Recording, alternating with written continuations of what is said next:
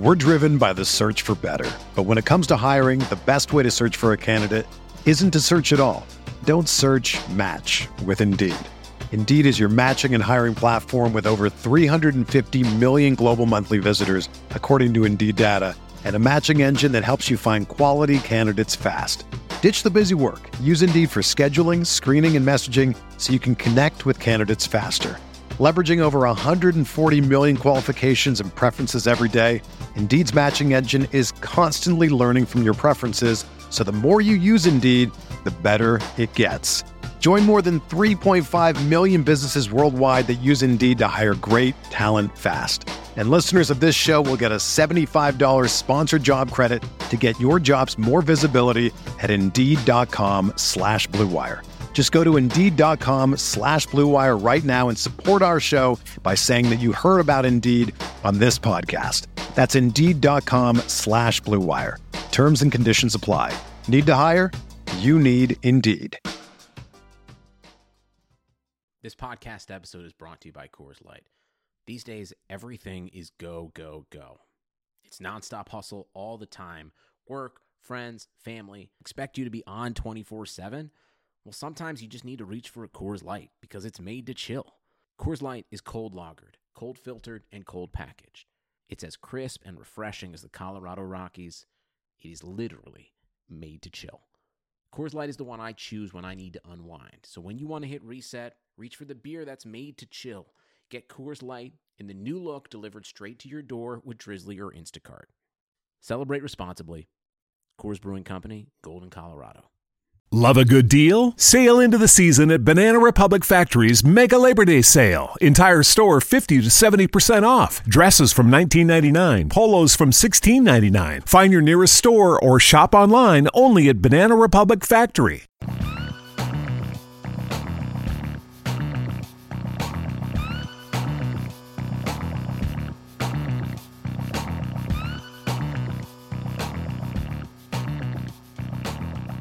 Hello everyone, this is Colin Kelly. You're listening to the RotoViz season preview podcast. Today we are talking about the NFC South, and I will be joined by Gianna Thomas of the Falcoholic. I'm looking forward to talking to her about the Falcons, and then I'll be running through the other three teams in the division and having a little look at those from a fantasy football perspective as we get ready for 2019, get ready for those season drafts, and I'm really looking forward to this one.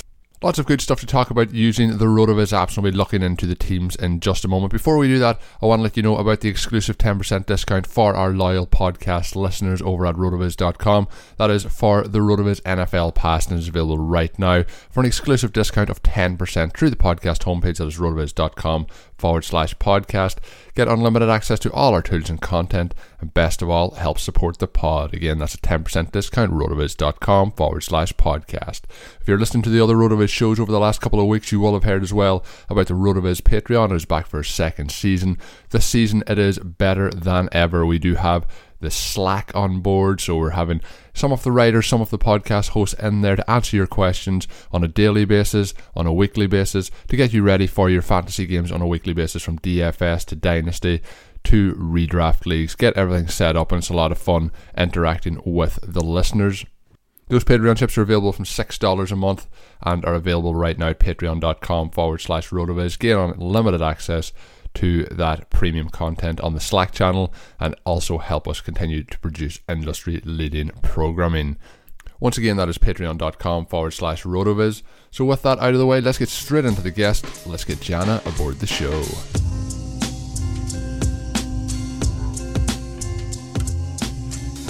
Delighted to be joined now on the show by Gianna Thomas, and we've had her on the series many times over the years. I remember when I was doing the Overtime Ireland podcast back in the day too, she used to be very grateful with her time, and it's always great to talk Falcons with her. How are you doing today? I'm doing great, thanks. How are you? I'm not too bad. So I always enjoy talking the Falcons. My love for Julio Jones is it's not a secret, even though I'm a Green Bay Packers fan. But I really think this team has a lot of impressive weapons this offseason, and it could be very, very interesting. At RotoViz, we've been talking up quite dramatically the chances this year for Calvin Ridley to have a major breakout. So we'll probably talk about him in a little bit on this here interview. But when you look at this team, obviously we had the Super Bowl year a couple of years ago, and then things dropped off and it hasn't been as good. Matt Ryan was obviously the MVP that year, and it's been a little bit difficult to get things going. Kyle Shanahan's now at the 49ers, so there's been quite a bit of change over the last couple of years. But what's your thoughts heading into this year in terms of expectations for this team? Do you think the team is starting to be set up quite right for success this season? Yeah, I was very surprised that they made the choice to bring back Dirk Cutter. It's just an unusual thing for a team to move on from a coordinator and then, bring him back into the fold. But I do think that his familiarity with the personnel on offense, Matt Ryan had one of his best seasons as a pro under Dirk in 2012. His familiarity with Julio and his skill set and just the different ways that you can feature him to take advantage of matchups. I think that those are real assets. And so I think that it will be interesting. The ceiling is very high. This team they're just absolutely stacked with offensive talent. So at this point, I think that they would have to probably try to mess it up.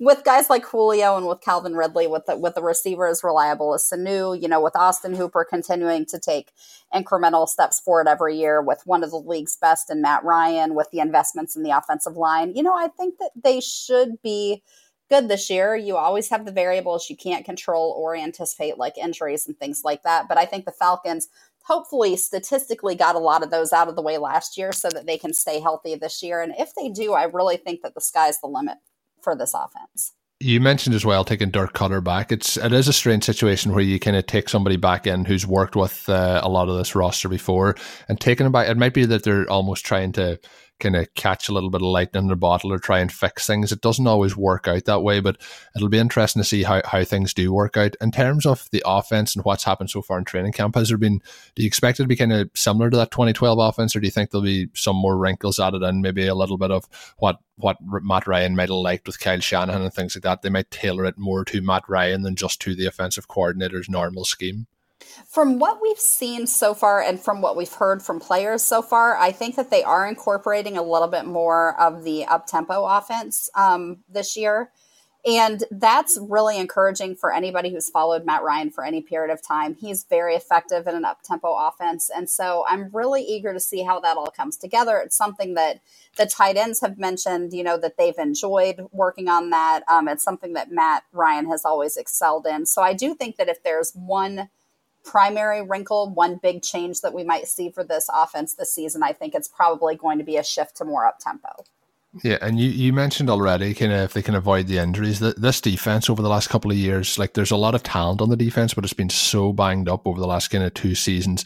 Do you think like getting those guys back, do you expect it to just click into place for them? There's just they've been really unlucky on that side of the ball, and I think if they can get all that talent on the field, there's something there, especially with Dan Quinn as well. What's your thoughts on that side? Yeah, I'm glad that you're asking me this a few weeks into the preseason so that I can give you, an informed answer. It's been, no matter what, when you have injuries like, Keanu Neal tore his ACL, and that's something that can take a little bit longer to rehab from. But Ricardo Allen, especially with the torn Achilles, I was surprised that he was ready to go at the start of training camp, and they did have him on limited snaps, but they worked him up to pretty much full speed and a full workload. It's been really impressive to see those guys both out there, running and making cuts without any kind of hesitation. I think that they're both really comfortable. I think that their recoveries come along nicely. So I think that those two for sure should be full speed or close to it. Deion Jones is the other one to be concerned about. And he had to eventually have surgery for, I think that it was a turf toe situation. And so he's still recovering from that. He's been doing some rehab work one-on-one with the athletic performance staff instead of participating in full practice. So getting him back on the field for week 1 is a real priority. But as far as what we have been told, he is on track to do that. So I don't think that it will be a problem. And see, I'm going to bring up this next guy now, and it's Devonta Freeman. The last two times we've talked on the show, I think one of the times was shortly, about 10 minutes after finishing recording, Devonta Freeman signed his long contract extension. We had talked quite a bit about Tevin Coleman on that one. Now, obviously, he's with the 49ers. Then last season, we talked shortly before Devonta Freeman went down with that injury. So hopefully we're not expecting any big Devonta Freeman news over the next kind of 48 hours. But in terms of your expectations for him this season, obviously, there's been that split backfield with Coleman over the last couple of years. Now Coleman has moved away. You obviously have Freeman coming back from the injury. If he is fully healthy, obviously the backfield then is going to be split up with like him, Ito Smith, Brian Hill, and possibly even Quadre Ollison. But what's your expectations for how that backfield will shake out? Do you expect Freeman to be the workhorse back, or do you think it's going to be a committee from the other tree behind him? Well, I think it's going to be a committee, but there's one name missing from that I think that we have to talk about, and that's Kenyon Barner. The Falcons signed him, and I think his value as a return specialist is going to probably earn him a spot in that depth chart. So then you're looking at, I don't think that they'll carry more than 4, and that also depends on what they need in terms of special teams guys. I think that if Ollison can contribute on special teams, it will help his case. But I don't think that you can really, from his performance in preseason, say that he deserves a spot over Ito Smith or Brian Hill, especially, who's just having a stellar training camp in preseason. So this one is going to be really interesting.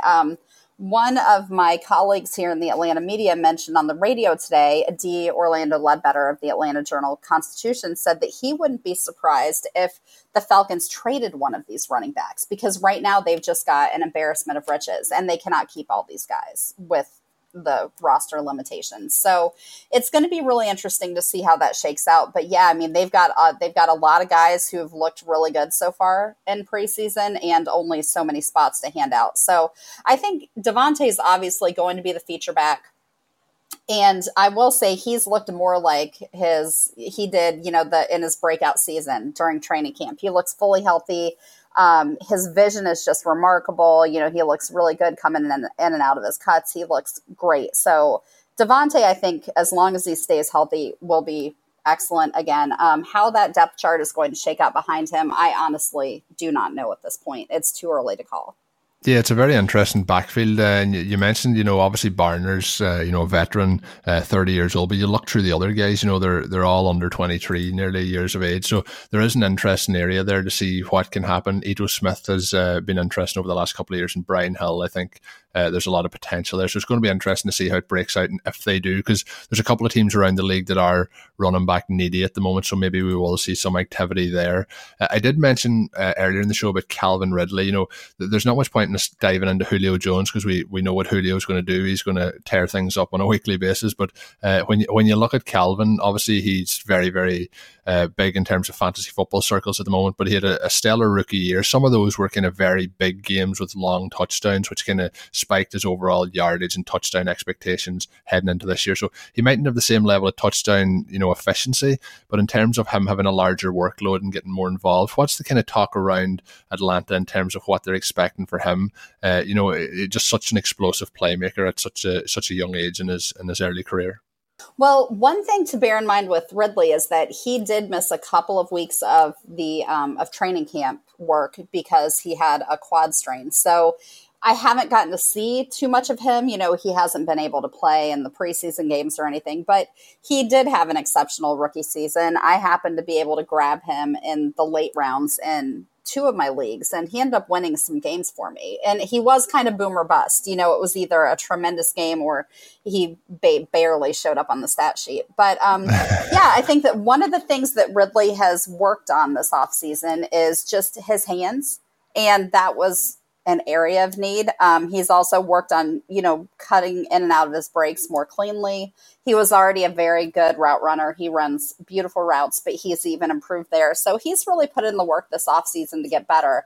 And I think that can only help his chances of avoiding a sophomore slump and being more consistently impactful this coming season. And see, in terms of overall usage, obviously Mohamed Sanu has been a kind of underrated player, in terms of NFL players over the last couple of years. He's had consistently, around about 60 or above catches since he came to Atlanta in 2016. Do you think, having 94 targets last year, 96 targets in 2017, do you think we see a situation where Ridley now overtakes him as that second wide receiver in terms of targets on the team? I think it's just going to depend on matchups. I think that's what they plan to try to exploit. I think that there will be times when Mohamed Sanu is the best option, and then he's going to get the looks. And there are going to be other times when the matchup favors Ridley, and so he's going to get the looks. And I think it's hard to anticipate, especially with a different offensive coordinator in here. I do think that they're both going to get plenty of targets. And I also think that they both open things up for Julio to do more damage because they pull coverage away from him, especially Ridley after the season that he had last year. So, overall, I think it's really hard to project the expectations, especially when Ridley hasn't been able to factor into anything that they've been doing in camp until recently. But yeah, I think that he'll play a big role. And I think Sanu still will too. He's extremely reliable. Yeah, and I think when we talk about these options, you're talking about Mohamed Sanu or Calvin Ridley being a third option on the team, and then you look at somebody like the next person up is Austin Hooper. Austin Hooper, he's going to be 25 come up late October this year, but I always talk about tight ends, the first 3 years are almost write-offs in terms of how they develop. I know we have exceptions like Rob Gronkowski who come in and hit it off the bat, but last year 88 targets, 71 receptions and 660 yards. That's a solid return for a tight end, and I expect him to continue to improve as he has year on year.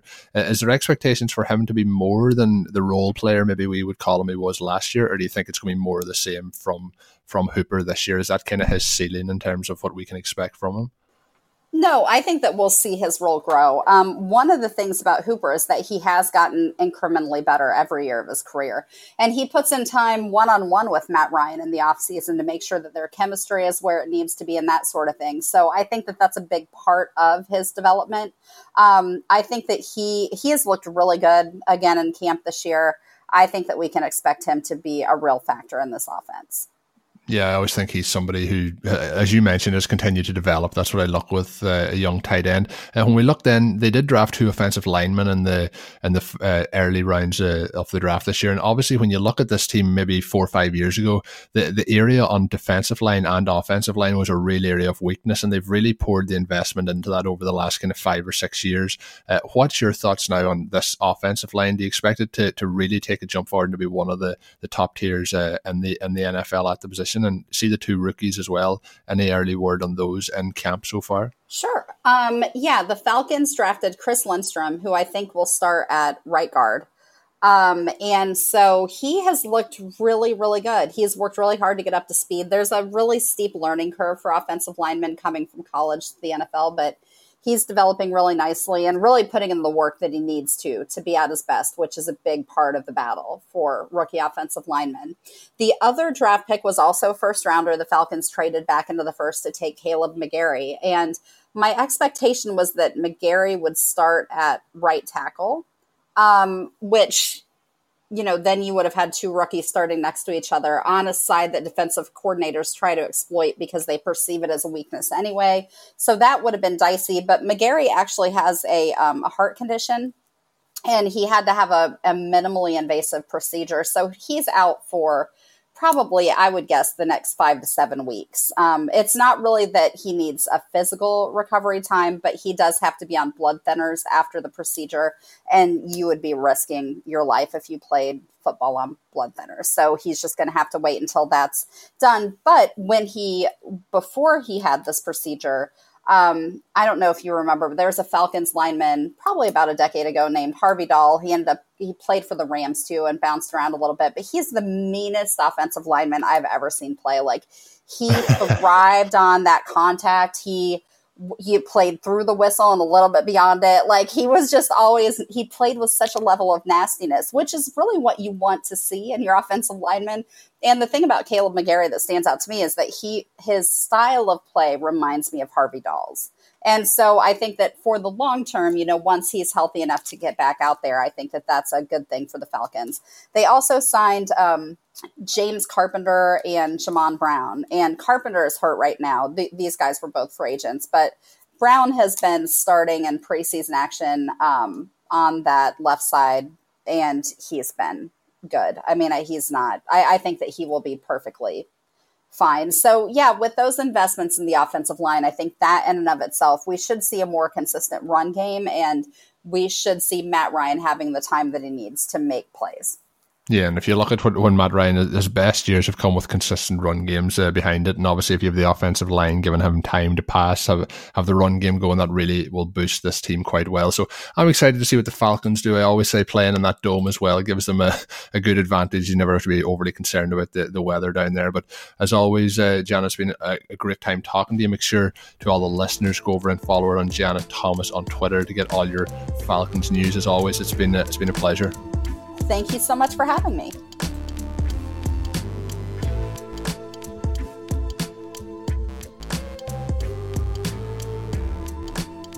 Once again, thank you to Gianna for jumping aboard the show. Make sure you're following her on Twitter at Gianna Thomas for all the latest Falcons news. Always a lot of fun topics pop up on her timeline. As we look forward now, obviously I'm going to look through some of the other teams in the NFC South. I want to talk through them. I want to use the projection machine a little bit. Great work by Dave Cabin over on the site using that. So let's have a little bit of a look through. Obviously we talked there first about the Falcons.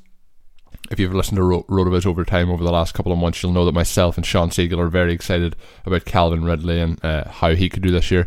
Gianna there had some interesting views on it, and I do agree with her, but I think that there's going to be a case here where Ridley does take quite a substantial jump forward. Now, obviously missing time in training camp isn't what you want to see, but I think what we've seen last year, I think we're going to see a big sophomore jump. The second year for wide receivers is where we see most of those, kind of real increases. So looking forward to seeing what he does. Obviously, we know what Julio does. I think Matt Ryan this year is going to be an undervalued quarterback. I think when you look at the pieces in this offense, it's going to be very interesting. I mentioned Austin Hooper too.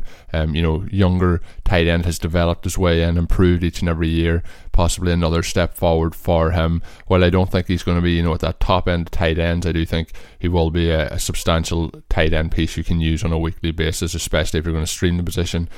So I think he is very, very interesting there as well. Looking through the projections, Matt Ryan, the projections machine has him down for 574 pass attempts with a 66% completion, finishing the year with 28 touchdowns, 11 interceptions. So that's a 2% interception rate over the entire season. You're going to get very, very limited rushing work from Matt Ryan if you're looking from that perspective. If you're looking then at rushing production, we're going to see Devontae Freeman clearly projected to be the number one running back in this offense. 244 rushing attempts, just over 1,000 yards, 9 rush touchdowns, 52 targets, 39 receptions, and a 75% catch rate. So he's just in for the one receiving touchdown in terms of projections, but that would be quite a substantial season if he finished with 10 total touchdowns and 1,000 yards. So he could prove to be a little bit of a value there this season. Now he is going in that area where we've been calling it the running back dead zone. So he's one of the players in that area that I think would be a good target, but at the same time he's in that area where I'm tempting to try and pick up those young wide receivers, the sophomore wide receivers like a Calvin Ridley. Ito Smith then projected to be the next in line with 126 rush attempts, just over the 500 yards, and finishing though with 6 combined touchdowns, 3 rushing, 3 receiving, showing up there in the projection machine with 34 receptions. So could be a good candidate there for a 0 RB. The other one is Brian Hill, and I think there'll be limited workload on the season for him, but if there was an injury to either of the two guys in front, I think it's going to be an interesting pick up off the waiver wire if that was to happen to one of the two guys in front. We all know what Julio's going to do. He's in there for 102 receptions and over 1,500 yards, 7 touchdowns. So if he can hit those numbers, it will be truly an exciting season. And again, tethering Matt Ryan as the quarterback to these players could be a very smart move. Then you have Sanu, Ridley, and Justin Hardy then is the next wide receiver in line. So I think Sanu still is going to be a little bit of a value, but I don't think you can trust him on a weekly basis. He's in for 61 receptions And then we also have Ridley, who we mentioned, 75 receptions. So I think the two of them may be closer in terms of overall usage than some people may be expecting, but I think in overall production we're going to see a big gap between the two in terms of Ridley's explosiveness in this offense. Austin Hooper then projected in for 55 receptions, which isn't a huge total, but when you're looking at the tight end position, once you go past kind of those first three, you're looking then at a kind of a potential group where you're seeing there could be potential in, Ingram and those guys in there. But I think that Hooper is below that group, but could have a week-to-week value to have in your lineup. So I'm quite excited about the Falcons this year, but quite a few guys in there I'm targeting, but mainly at the wide receiver position, quarterback position, and that's in Matt Ryan, Julio Jones, and Calvin Ridley. This episode is brought to you by Decoy Wines of Sonoma, California. As you gather with family and friends this summer, experience the best of wine country with Decoy by Duckhorn. Winemaker Tyson Wolf spends every vintage focused on harvesting grapes and crafting wines from the finest vineyards. Whether it's our flagship Cabernet or crisp and refreshing Rosé, Decoy has just the wine for your discerning taste. Ask for us at your local wine shop or visit decoywines.com/celebrate to locate our wines near you. Whether you're firing up the grill, hosting an alfresco get-together, or enjoying the warm summer nights, let Decoy by Duckhorn elevate your occasion. Love a good deal? Sail into the season at Banana Republic Factory's Mega Labor Day Sale. Entire store 50 to 70% off. Dresses from $19.99. Polos from $16.99. Find your nearest store or shop online only at Banana Republic Factory. The team that won this division last year with a 13-3 record was the New Orleans Saints. Obviously, there's still talk, obviously, of the way that the season ended for them, which was hugely disappointing from their side of things. But this year again, we're expecting them to be quite good. Last year, in terms of offensive stats, they were 6th in the NFL in rushing yards per game, 12th in passing yards. So while we do think of this team as an explosive offense, in terms of the passing game, I think there has been a shift, obviously, over the last couple of years in terms of how they have produced on the field, especially since we've seen Alvin Kamara come into this offense. Now, last season, they, as I mentioned, was 6th in rushing, 12th in passing, but they were 3rd in points per game. So there's obviously a possibility there for that to regress, but people will be looking at this team to be high score, and I think it might calm down a little bit. If you look at the efficiency, last year was the key, very efficient in terms of targets to Michael Thomas. There was a stage of the season, I can't remember the exact figures, but it was over an 80% catch rate that he was travelling around with. And then Drew Brees, in terms of completion percentage, was extremely high. So I think we might see it drop off a little bit this year. Now, Brees, I did think down the stretch we've seen a considerable kind of start to drop off in his arm strength, and it'll be interesting to see how he starts the season this year.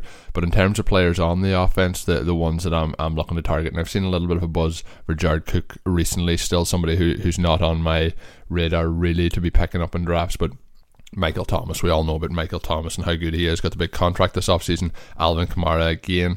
The player I think could be an interesting value is Latavius Murray, but just sitting in that dead zone, if he was a round or two later, he would be somebody who I would start to be interested in. But he will fill that Mark Ingram role, and I think it's going to be a possibility that he could have quite a bit of goal line value this season, and I think that's reflected here in the projection machine as well. So we have Brees going for 4,184 yards, which is in terms of his career numbers, is a drop off. 30 passing touchdowns, 8 interceptions, which is still very, very strong numbers there. He's also in for 2 rushing touchdowns and just the 36 rushing yards.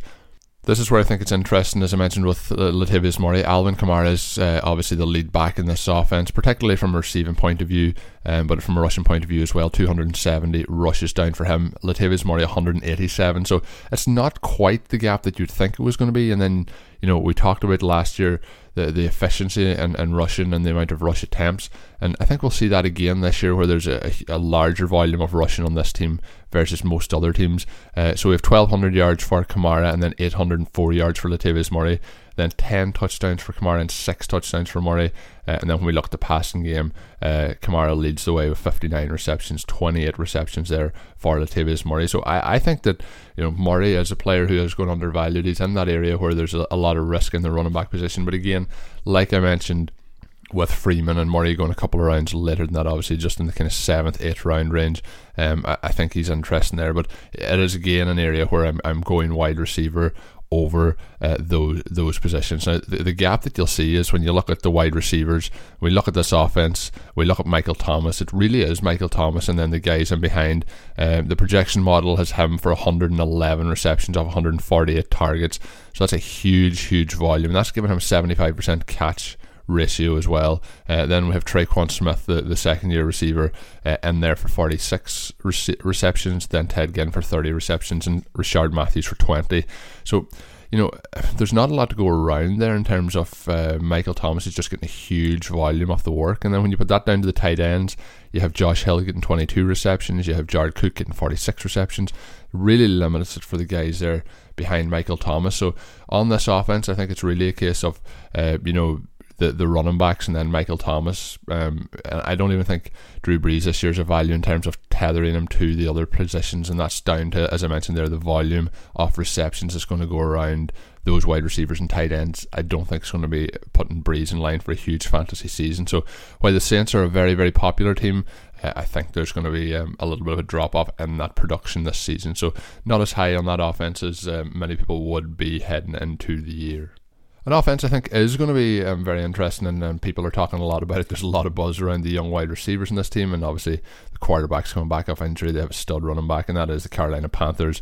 You have Cam Newton going in the 9th round, Christian McCaffrey going in those first kind of 3-4 picks, DJ Moore at 5, kind of 11, 5-12 at the end of that 5th round, and then Curtis Samuel going currently late 9th, early 10th, and that continues to rise for him. And the reports coming out of camp have been absolutely stunning for Curtis Samuel. So if you listen to the other shows, you'll know I'm a big DJ Moore fan, really excited for his season. But Curtis Samuel, another player who is very, very interesting here, especially at that ADP, really exciting prospect. And as I mentioned earlier in the show, the jump going into that second year can be quite significant. So young players getting that opportunity moving forward, and it's going to be exciting, especially with the ability for yards after the catch, and with Cam Newton looking to be getting back healthy again. So this offense, I'm all aboard all 4 of those guys that I mentioned there. Happy to draft any of those guys at their current ADP. Since 2018, they have seen an overall reduction in vacated targets of 16.5%. So I think that's going to help them obviously to get those guys involved a little bit more, splitting up those targets. But in terms of their overall production last year, rushing is obviously a huge part of what they do.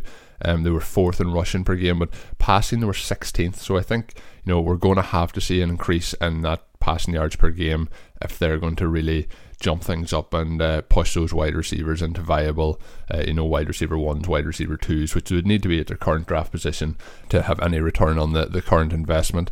So looking at the projections then in the projection machine, you have Cam Newton. We know that Cam will rush the ball quite a bit. We have him in for 89 rush attempts, 418 rush yards and 4 touchdowns. 4 touchdowns when you're splitting it between him and McCaffrey at the goal line. It's kind of a 50-50 call to see where that does go in terms of who carries it, but so theirs may vary quite a bit, but the projection model holds it that way. In terms then of passing touchdowns, 28 passing touchdowns, 13 interceptions. That's a little bit of a higher interception rate than the 2 quarterbacks previous, but it's I think Cam Newton is a very, very viable fantasy quarterback. He has been the entire route throughout his career. He's with the rushing attempts, with the rushing touchdowns, has always boosted him up in the final end of season total. So he's always somebody I like to get in this year. I think in terms of where he's going in drafts, he's definitely a value there. So he's starting to appear in quite a lot of my rosters. He's been a dynasty quarterback of mine for quite some time, and obviously I'm looking forward to seeing what this offense does this year. He's going kind of in the middle of that 9th round. So if you're holding off on quarterback a little bit later, which you should be, and even if you're holding on past that point, but if Cam Newton is there at that point, I've absolutely no problem taking him. Then we have Christian McCaffrey and Jordan Scarlett splitting most of the work in the backfield, pretty much all of the work there, and that there is a case where we have McCaffrey with 252 rushes, Scarlett 112 rushes, so you're seeing most of that rush, if not all that run, going to McCaffrey, and then 1,084 yards for him, 8 rushing touchdowns, and then through the air 721 yards, and then obviously the 6 touchdowns. So we have him projected in for a big season, 14 combined touchdowns. So the hype is real around Christian McCaffrey. DJ Moore, Curtis Samuel, Chris Hogan and Torrey Smith are the wide receivers, and I think it's the first 2 guys there that we want to be looking at. And at the start of the offseason, DJ Moore was somebody who I was super high and still super high on him.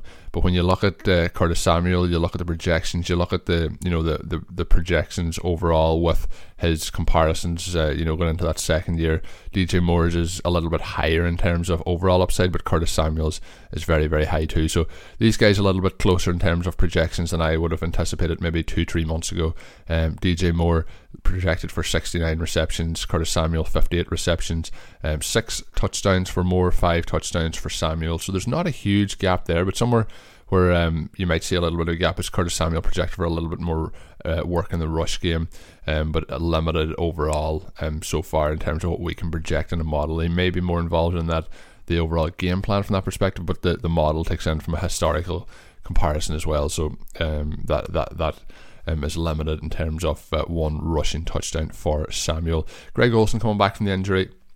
I do think it's fair to say that Greg Olsen's long past his best, a player who I really loved watching for many years, but the injury history there over the last couple of years, he just hasn't been able to stay healthy, and that scares me a lot. So if you're taking a flyer on a tight end, I think Ian Thomas in those late rounds is a good opportunity, but I'm passing over Greg Olsen. I think it's really going to take one of those guys to be out of the lineup for either of them to have significant week-to-week fantasy value. Next up is the Tampa Bay Buccaneers. Obviously, new head coach and Bruce Arians have had a couple of disappointing seasons. Last year, a few players obviously disappointed in terms of Ronald Jones had a major disappointment after where he was drafted. Really did not feature in the season at all. Looks a little bit more positive for him this year. And we're going to talk about how that backfield might split up. There's quite a large number of targets vacated in this offense, 38%, which is the 5th most in the league. They were actually the best team in terms of yards per game passing attempts last year, number 1. Rush attempts, they were number 29. So that's one of the biggest splits you'll see in terms of rush versus pass in terms of overall offensive stats for last year. So this year with Jameis Winston, looks to have a full run of quarterback, new head coach. We'll see what happens there. Jameis has always been somebody who I think is not taking care of the football, has turned it over far too much. When you're playing fantasy football, sometimes that doesn't matter. Being behind can give you opportunity to rack up those extra points, but Jameis has continually been somebody for me who has never really just fully developed, and it's a big season for him. We'll see if he can make improvements there, but he's not somebody who I like to own in fantasy. I really haven't had many shares of him throughout his career. It'll be the same again this year, but he does have his fans and they do have their reasons, but he's not somebody that I try and draft. Now, somebody who is tethered to him who I will be trying to draft is Mike Evans. We talked about him on this week's RotoViz Overtime podcast, and I think there's an undervaluation there based on the hype around Chris Godwin. And I do believe in the hype, and I think there's great value there in his current ADP, but with those 38% of targets being vacated, I think Mike Evans is going to see a larger role then in this offense. So you obviously have lost Adam Humphries, Deshaun Jackson, and then obviously I mentioned with the quarterback situation we have Ryan Fitzpatrick out there too. So looking at the overall projections then on the Tampa Bay Buccaneers as we run through them, Jameis Winston up first. We've been going through quarterback first. So Jameis Winston, 348 completions off 615 attempts. That's a 61% completion percentage, almost 5,000 passing yards, 29 touchdowns. But here's where Jameis always gets into his own. It's the 19 interceptions. It's a 3.1% interception rate. So looking at it, he falls on exactly where Kenny has throughout his career with those stats. And then he will have some rushing attempts that may boost a little bit of value, but not a substantial enough amount. Just coming in over 200 rushing yards, with 2 rushing touchdowns. So not enough there for me to pique my interest in getting him on my rosters. The place then to look obviously is the Ronald Jones Peyton Barber split in the backfield, and Peyton Barber last year obviously done a lot more than people would have been expecting, continued to have that role throughout the year. It's going to be interesting to see if Ronald Jones, who has already looked better in anything that he's shown this year than he did last year, but if it starts off the same way and Peyton Barber does lead the way in the backfield, he will be a substantial value, because at the moment he's actually still been drafted after Ronald Jones and current ADP. You have Barber in the late 10th and Jones in the late 8th at the moment, and when you look at them, very similar stat lines coming up in terms of historical projections and looking forward, but I think we could see it split where one of these guys does win that job. So again, we're in that dead zone, we're in the risky positions to draft a running back.